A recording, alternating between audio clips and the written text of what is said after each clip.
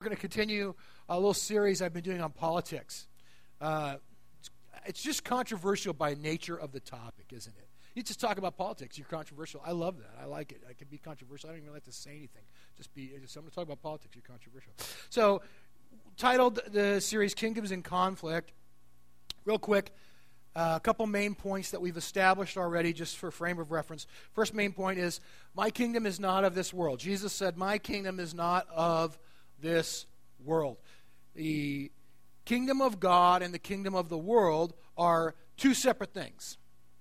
And you can't take the kingdom of the world and dress it up and clean it up a little bit and spray some foo-foo juice on it, make it smell nice, and pretend it's the kingdom of God, because it's not. It's a little bit cleaner, a little bit nicer, a little bit shinier. It's still the kingdom of this world, and those are two very, very separate and different things they're not the same and they don't work the same way. The kingdom of the world functions by establishing power and authority over people. The kingdom of God is established. Power in the kingdom of God is derived when people consciously, intentionally, purposely place themselves in a position of servitude under others and serve them. And so those are distinctively different things. They don't always line up. They're not the same. The kingdom of God advances when the people of God imitate Jesus. When the people of God do outrageous acts of love for people around them. Even towards those that have declared themselves as enemies. Someone says, I'm your enemy. You say, I'm going to love you anyway. That's what Jesus did, and that's how the kingdom of God moves forward. Second point we made last week, I talked about a tale of two disciples. Among those called by Jesus, two of his 12 disciples were a man named Simon the Zealot and a man named Matthew the tax collector. And as it would be, these two gentlemen came from extremely polar opposite ends of the political spectrum. Very, very, very, very different in their political beliefs. I shared with you last week, we today don't really even have categories to fit how diverse they were in their political beliefs. Interestingly enough, throughout the entire course of his ministry, Jesus never said which was the better way. Never commented. Never said, you need to adjust your thinking a little bit. You need to vote a little differently. He never said that. Their political beliefs did not affect negatively or adversely in any way their spiritual beliefs. And when we have Jesus as common Lord and Savior, that is greater than, you remember math, I don't know much about math, but greater than and less than, that is greater than any and all of the minor political differences we might have. So that's what we've covered so far. Tonight, by the way, let me just say, that was a very, very brief little synopsis there. You don't need to remember all that. If you want to get the sermons, if you're an iTunes user, which I think pretty much everyone is an iTunes user, go to iTunes, podcast, just search Portland Vineyard Church. It pops right up. It's there. I saw it. I did it. Same thing with Buzzsprout. You can search on Buzzsprout as well. Can you not? I believe. Yeah, just search Portland Vineyard, and it's a podcast, and you can listen to it. You can listen to it on your phone, on your computer, wherever you want. Isn't that fun? You can hear me. I love that. That's so fun. Here's what I want. I want to continue tonight, and I want to make some specific application. I've talked in sort of general principles thus far, and I want to apply this to us as American Christians today. And I want to apply some of those principles to situations that might affect how we live and what we think and how we respond to the world around us and the political arena that we all live in. So pray with me, if you would. Lord, give me grace and help me to speak your heart with wisdom and truth tonight, Lord, and help us to have ears to hear and bless this time. In your name, amen. So last week I said that a government is a version. Every government is a version or a representative of the kingdom of the world because it exists by having power and authority over. The particular version that we live in here in this country, I believe, well, first of all, it asks our opinion as to how power should be distributed and utilized, which is good. We have a vote, right? We get a vote. That's a good thing. That is a positive thing. I would say this. I believe that our particular version of the kingdom of the world, the government that we live in and under, is one of the best in the world in terms of fairness and functionality. I don't know if it's the best because I've not lived in all of the other ones, right? So I don't think I could objectively say that. I would say it's among the top. From what I've seen, the places that I have traveled to, I've never lived in another country, but I've spent time in a number of other countries, and I am aware of situations politically in other countries. I would say it functions as well as any. And I think we should be thankful for that. We should thank God for that. We should thank God for those that have sacrificed before us to provide that opportunity for us. Having said that, though, here's the thing. This is where kind of the rubber meets the road a little bit, if you will. It's exactly because of that I think we need to be particularly careful to not try to or not get sort of sucked into thinking that our opinion on how the kingdom of the world should operate is the same as, is synonymous with the kingdom of God. Because it can very easily. In fact, I say that, and this is where I suppose I might be controversial in the minds of some. I say that because I know that a lot of Christians today in our country think that. They think that very thing. They think that our version of the kingdom of the world is in fact synonymous with the kingdom of God. I know that because I read, I talk to people, I listen, I watch TV, I see what they say. One thing you hear from time to time, tell me, I'm sure you've heard this, is that we need to take America back for God. Anybody ever heard that phrase? Take America back for God. If you Google Take America Back for God, you'll come up with a lot of images like these. Very often military imagery, so Taking America Back for God has a military component to it.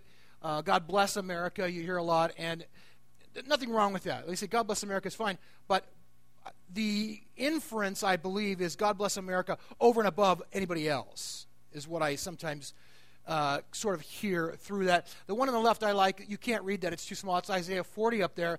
Those that wait upon the Lord will renew their strength. They will rise up with wings like eagles. And the eagle, of course, is a symbol of America, so of course that verse is referring to America, right? So you'll hear and see a lot of images like that, a lot of thoughts about taking America back for God.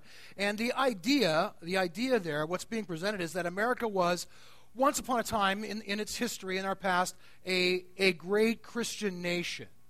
And if we are able to sort of tweak the system a little bit today, if we can get the right people in office, if we vote the right way, if we pass the right bills, that we will be restored to that. If we can determine a little more effectively how that power over should be administrated, then it'll be a great Christian nation again. It's that simple. Well, it doesn't work that way. It doesn't work that way. I'll give you two reasons. And the first reason is so profound, you will be in awe and amazed at my incredible depth of insight and wisdom when I share this with you. It is so profound. They're already laughing. I haven't even said it. First reason is this. Nations aren't Christians. People are. Is that deep? Nations aren't Christians. People are. To say that this is a Christian nation really is no different than me saying, I have a Christian car. In fact, my car is a Chevy, so it was made in America, so that's the first thing. It's not one of those, communist foreign jobbies. My car is redeemed, sanctified, washed in the blood. My car is filled with the Holy Spirit. My car has eternal life. I am completely confident it will be in heaven with me. That's absurd. That's absurd to say that. But it's really we could say you have a Christian television. These chairs, these are Christian chairs. They're in a church. They must be Christians, right? It doesn't make sense. Things, entities aren't Christians. People are Christians. People follow Jesus. People obey Jesus. People imitate Jesus. People love the way that Jesus loves. People are Christians. So that's the first reason. The second reason is the one that we've been talking about all the way along, and that is that the kingdom of the world, including governments, exists by establishing power over. The kingdom of the God exists by establishing power under. And those two things just are not the same. No matter how you dress them up, they're not the same thing. So you might be saying to yourself right now, who cares? What is the big deal? Why are you blathering on about this? What does this possibly matter? And here's why it matters, and here's why I really felt it was important during an election year and just in the political arena we're in today to talk about this stuff. I really think that when you attempt to fuse the kingdom of God and kingdom of the world together, that the results are disastrous. That the outcome, the consequences of that are bad and negative, and that in fact not only do they not advance the kingdom of God, but they harm it and hurt it and make it move backwards. That's what I think. So this is what I want to do. I'm going to share two of those consequences that I believe happened tonight with you, and then next week, or I guess next week is Shogun. You guys need to be here for that. He is awesome. You'll love him. And then in a couple weeks we'll come back and I'll share a couple more of those consequences with you. Then I'll shut up and we'll move on to something different. But two things that I think happen when we attempt to fuse the kingdom of the world and the kingdom of God together. The first one of those things is this: fusion of the kingdom of God and the kingdom of the world diminishes our witness for Christ. This is huge to me. What is it that, pop quiz, what is it that differentiates Christians from other people?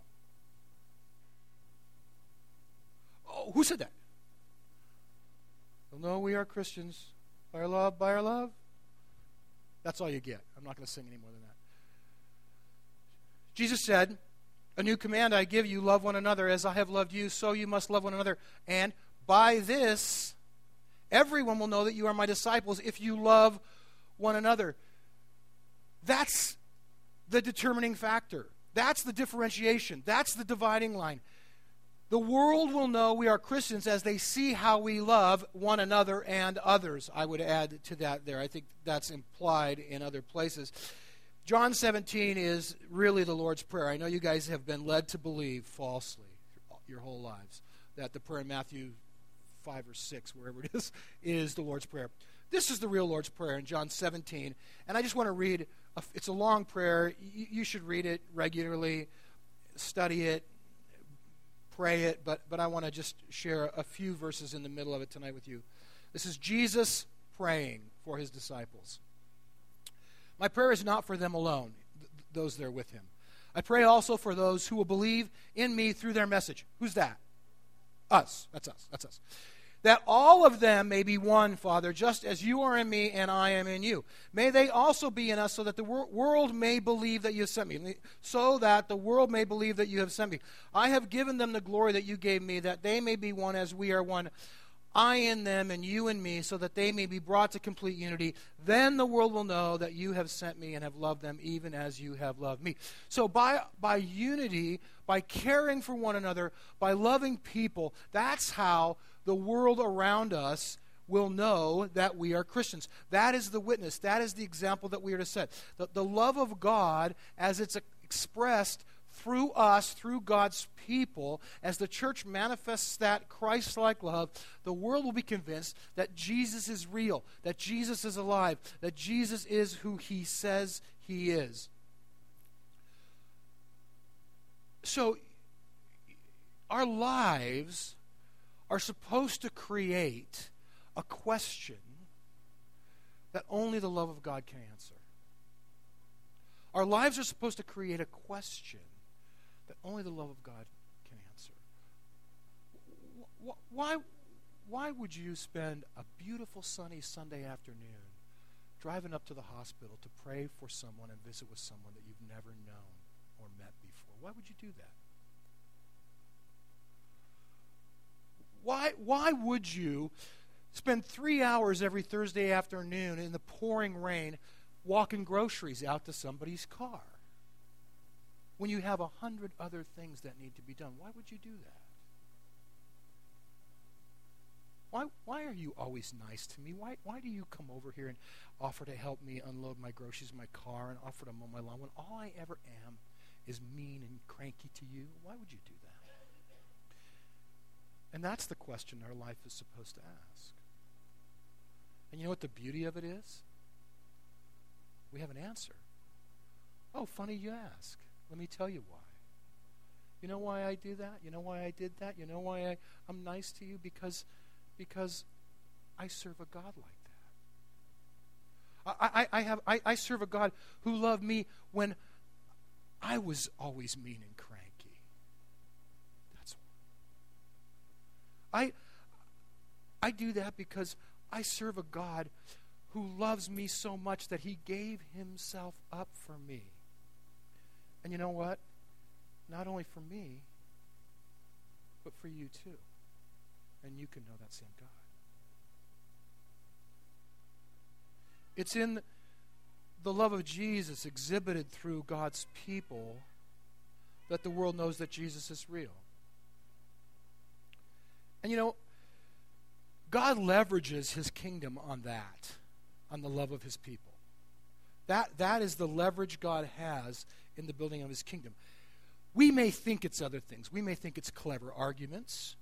We may think it's wonderful programs for our kids. We may think it's eloquent sermons or great music. And those are all good things. And God will use those things. Let's be honest. Eloquent sermons are better than lame sermons. Great music is better than sucky music. I love great music. I don't like sucky music. God will use those things.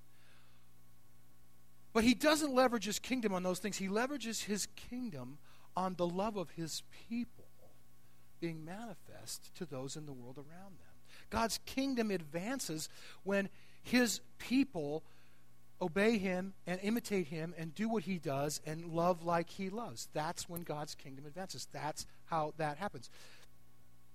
So, if we identify this then as a Christian nation, the government gets sort of mixed up with the kingdom of God, mixed in with the message of the kingdom of God, and it really does get distorted. Now, America has done some very, very good things. Also done some very, very bad things. And even when America does the good things, the best it can be is a decent, fair power over regime. That's the best it can be on its best day. That's the best any nation can do, but a nation cannot replicate the sacrificial love of Jesus. A nation can't do that. When we identify our nation, this is one of my favorites. It's an American cross. When we identify our nation as a Christian nation, it pollutes, frankly, the unique witness to the world that we have as God's people. It pollutes that. I'll give you an example of that. It's a graphic one, but I think it's important. If I am living in the country of Afghanistan today, and I am believing what I hear that America is a Christian nation, then what I think is this. This is what you Christians do. First, you bomb the hell out of us. And then you desecrate the bodies of our dead soldiers, and you mutilate the bodies of our dead soldiers, and you walk through our villages and slaughter innocent women and children. That's what your Christian nation does? Now, you and I know that those acts are not in any way, shape, or form a reflection of God, God's heart, the church, the kingdom of God, or anything like that. But that's exactly my point. When we say this is a Christian nation, what are people to think except that? My friends in Nicaragua understand this. They have an amazing ability to separate nations and politics from people. And I first became aware of this dynamic, with them. Before we started going to Nicaragua, I read some books, I did some research, I looked some stuff up. I wanted to capture the heart of the country. I wanted to know everything I could about the history of the people. I read all the history. Here's what I found out, among other things. I found a lot of things. One of the things I found out is America has been no friend to Nicaragua. We've invaded their country a couple times, 2 or 3 times, burnt half of it to the ground once. Most recently conscripted Nicaraguans into a war on their own territory that was really our war. We've not been a friend to Nicaragua. So that concerned me. And when I went there, I spent some time, I got to know some folks, and I became friends with some, and I asked, hey, how do you guys feel about us coming here? We're Americans. Is that, oh, we love you guys. We love you. You're awesome. We're so happy. We're so thankful. We're blessed that you come. Really? Oh, that's cool, because I was worried, because I thought maybe, knowing what I know about history, that maybe you guys wouldn't like America very much. They go, oh, we don't. We don't like America at all. Oh, but you just said you like Americans. Oh, yeah, we love Americans. You guys are great people. We just don't like your country. At first, I was boggled. I couldn't understand it. And I thought, oh, wow. They really mean that. They really have separated the country from the people. They love us. They welcome us in. They hug us. They feed us. They take good care. They serve us when we go there. But they don't like our country very much. But they don't treat us like our country. They've totally made a distinction there. And again, I think if you read Romans 13, 1 Peter 2, a couple other passages like that, you kind of gain an understanding of how we fit, how we function as Christians in a political arena. And we know that there's some certain things that we're supposed to do that. But here's the thing. God doesn't expect nations to turn the other cheek. But he does expect Christians to. God doesn't expect nations to walk an extra mile when an oppressor forces them to go one, but he does expect kingdom people to do that. God does not expect nations to bless those who persecute you, but he does expect his people to do that. God doesn't expect nations to love and sacrifice for their enemies, but he does expect his people to do that. They're two very, very different things. Hello, kids. See, and here I think, I really believe that Satan uses that confusion and that attempt to blend the kingdom of the world with the kingdom of God to dilute and pollute the witness of kingdom people to the world around us. I really believe he uses it that way. I attend the annual Vineyard Missions meeting. I lead the Nicaragua task force, so as a task force leader, I'm invited to this meeting. All the task force leaders and all the task force people for missions in the world are there. It's an exciting meeting. Vineyard is in, I think, almost 70 countries now, and it's cool. It's cool to gather together and hear stories. There is a large movement in the midst of Vineyard Missions right now to reach Muslim people. There are a number of churches focusing a tremendous amount of energy on reaching Muslim people and ministering in nations that have large Muslim populations. And again, in conversation with these guys who are in those countries on a regular basis, this is what they've said. People in those places have bought into this idea that America is a Christian nation. And the same thing. They say this to them. Well, your country is full of pornography. It's full of immorality. It's full of debauchery. Why would I want anything to do with Christianity if that's what it is? That's the mindset. I think it's to the advantage of the kingdom of God for kingdom of God people to stand on the rooftops and shout as loud as they can, my kingdom is not of this world. His kingdom is not of this world. His kingdom is not of this world. America is not a Christian nation any more than Russia or China or Afghanistan or Nicaragua or Mexico or anywhere else is a Christian nation. People are Christians, and some American people are Christians. When our kids went to Mexico 2 weeks ago, or 3 weeks ago, whenever they went, they crossed the border.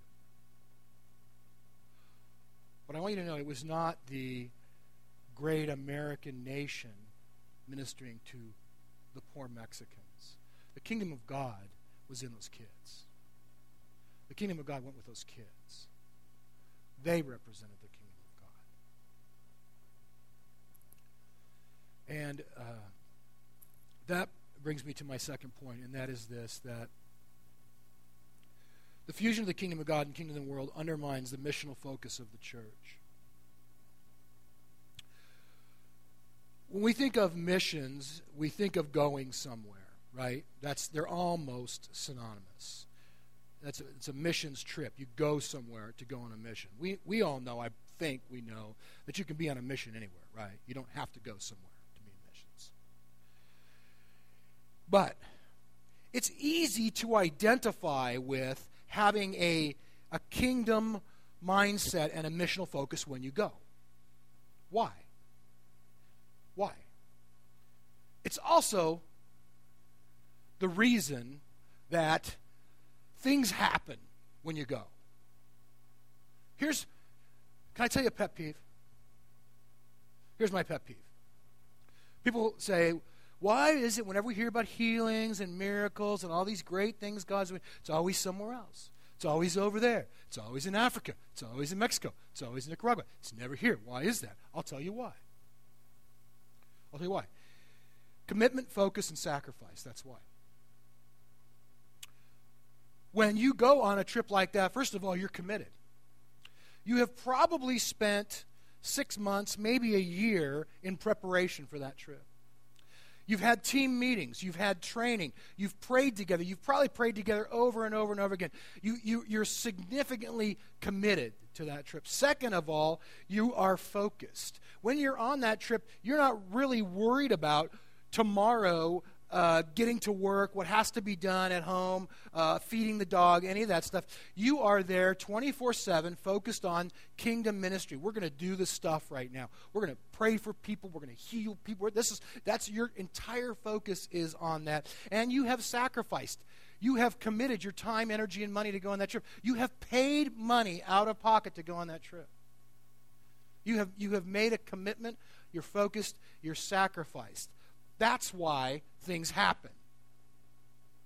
If I said, I need 20 volunteers, here's what we're going to do. First of all, it's going to cost you $1,500 a person. I need $1,500. Next 6 months, we are going to meet together every week, and we're going to plan and prepare and pray for a mission trip. That's what we're going to do. And we're going to intercede. We're going to plan. We're going to lay this thing out. We're going to meet every week. We're going to do it. And then at the end of that 6 month period of time, you're going to take 10 days off work. In addition to the $1,500, you already paid 10 days off work. And then we are going to go together and stay together in the cheapest flea bag motel we can find in Northeast Portland. And for 10 days, we are going to focus our 100% attention around the clock on ministering the kingdom of God in that neighborhood around that hotel. That's what we're going to do. Well, first of all, probably nobody would go because it's not all that exciting to go to Northeast Portland. Second, but if they did go, I guarantee you stuff would happen. With the same level of commitment, focus, and sacrifice as a ministry trip, I guarantee you there would be stories that people would be healed, that miracles would happen, that God would do stuff. That's why it happens on ministry trips and not on those trips. What I think we fail to see, and this is really the point, is the mission field that exists all around us all the time. And the reality that we are missionaries right here, today, right now. And it's not the full reason, but a partial reason we don't see that, because we live in a Christian nation. Everybody's already a Christian, so what's the point? Who are we trying to reach? It's not clear. It's not clear. Because we really believe that everybody's a Christian already. Over 80%, it depends on who you read, what study, when it was done, 81, 82%, somewhere in that neighborhood of people in America today identify themselves as Christians. But what does that mean? 82% of people in this country are Christians according to their own understanding. I think to some of those people it means I am an American. I was born here. This is a Christian country, and I'm American, so I'm a Christian. That's what it means. To some of those people, it means I'm a follower of Jesus Christ. I've dedicated my life to him. I've accepted him as Lord and Savior. I invite him into my heart. I obey him. I read his word. I do everything I can do to live my life in accordance with his purpose and his wills and his heart for me. That's what it means for me to be a Christian. To some of those people, I think it means that, I was in high school. I was a freshman. I think I went to a camp, and I raised my hand, and I prayed a prayer, and nothing really changed. I'd never gone to church, and that made a difference, but I'm pretty sure I get to go to heaven. That's what it means. To some of those people, it probably means this. Well, I'm a good guy. I'm a decent guy. Jesus said, be nice, I'm a Christian. That's what it means. So my point is simply this. What does it mean? It doesn't mean anything. Now, don't get me wrong, but it doesn't mean anything. It's no different than if I said, what does it mean to be a doctor? And a guy says, I went to medical school, and I have a degree in medical science, and I work in a hospital, and I treat patients, and that's what I do. I'm a doctor. And the other guy says, well, I like that coat, that lab coat. I like wearing that, so I wear one around. I think chicks dig it, so I'm a doctor. Another guy says, this is my favorite. I have really bad handwriting, and so sometimes my friends call me doctor, and people call me Dr. Glenn. Why? Because I can't read what I write. So they call me doctor. Therefore, I must be a doctor. Somebody else might say, well, my dad was a doctor. My dad was a doctor. I'm not. I actually didn't go to med school. In fact, I dropped out of high school in 11th grade, and I basically spent the last 10 years smoking pot and playing video games, but I'm a doctor. It doesn't mean anything. And when we have definitions like that across the board, what does it mean to be a Christian? It doesn't mean anything, certainly not anything relatively close to a biblical definition of what it means to be a Christian. Here's the bad news. The bad news is this. That was all good news. The bad news is, there's so many different surveys and polls. They all have different numbers, but basically this is what it comes down to. In terms of what people say they believe, America is the most religiously developed country on the planet. In terms of what people say they believe, the United States of America is the most religiously developed country on the planet.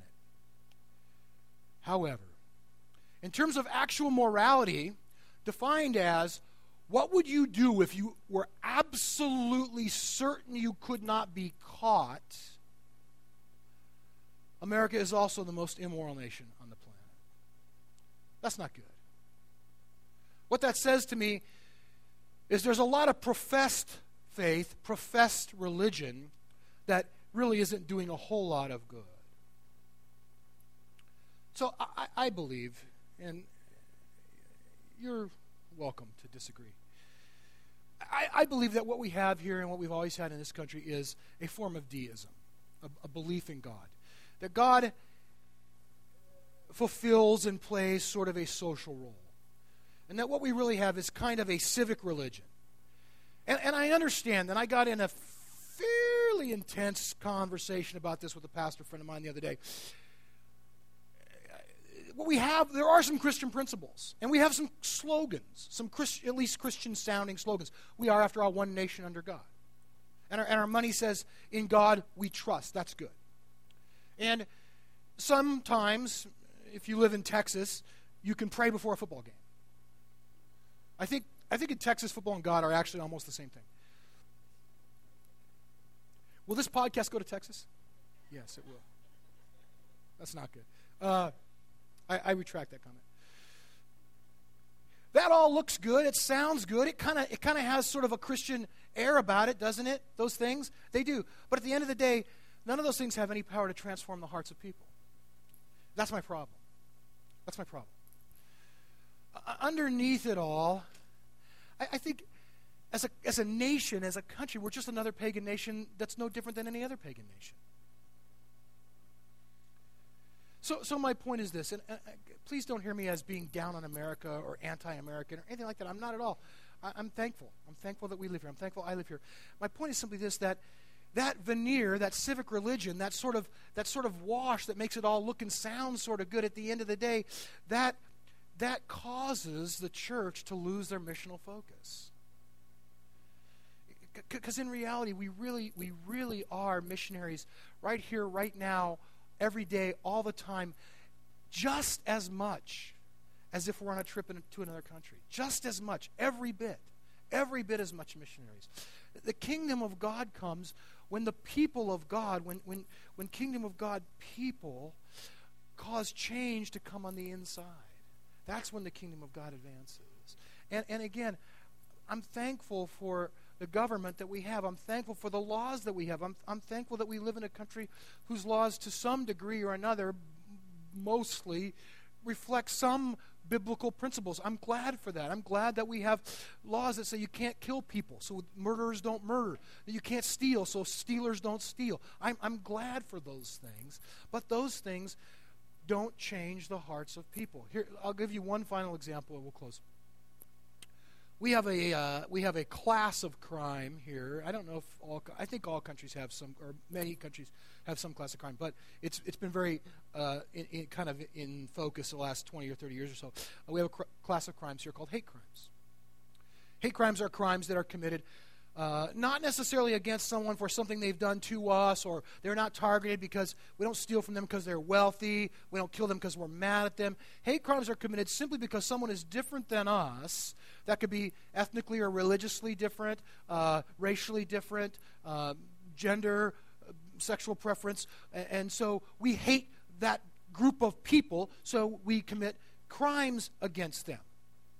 And we have laws in our country against hate crimes. We have laws that say you will go to jail if you commit these crimes, and you're convicted and arrested. You'll be put in jail. But what those laws cannot do is stop people from hating. That's what they can't do. They'll never accomplish that. All the laws in the world can't stop people from hating. Someone might say, you know what, I'm not going to paint a swastika on your garage door. I'm not going to beat you up. I'm not going to kill you. I hate you, but I'm not going to do that because I'm afraid I'll go to jail. But I still hate you. And the laws can't change that, but the love of God can change that. The love of God can turn that heart inside out and cause it to love those people that it once hated. That's the difference. Our unique role as kingdom of God people is to understand that and to not be captivated by the veneer and by the whitewash and by the whole thing that makes it look and sound so good, because when we do that, we lose everything. We lose our edge. We lose our witness. We lose our missional focus. We lose everything, and we cannot buy into that.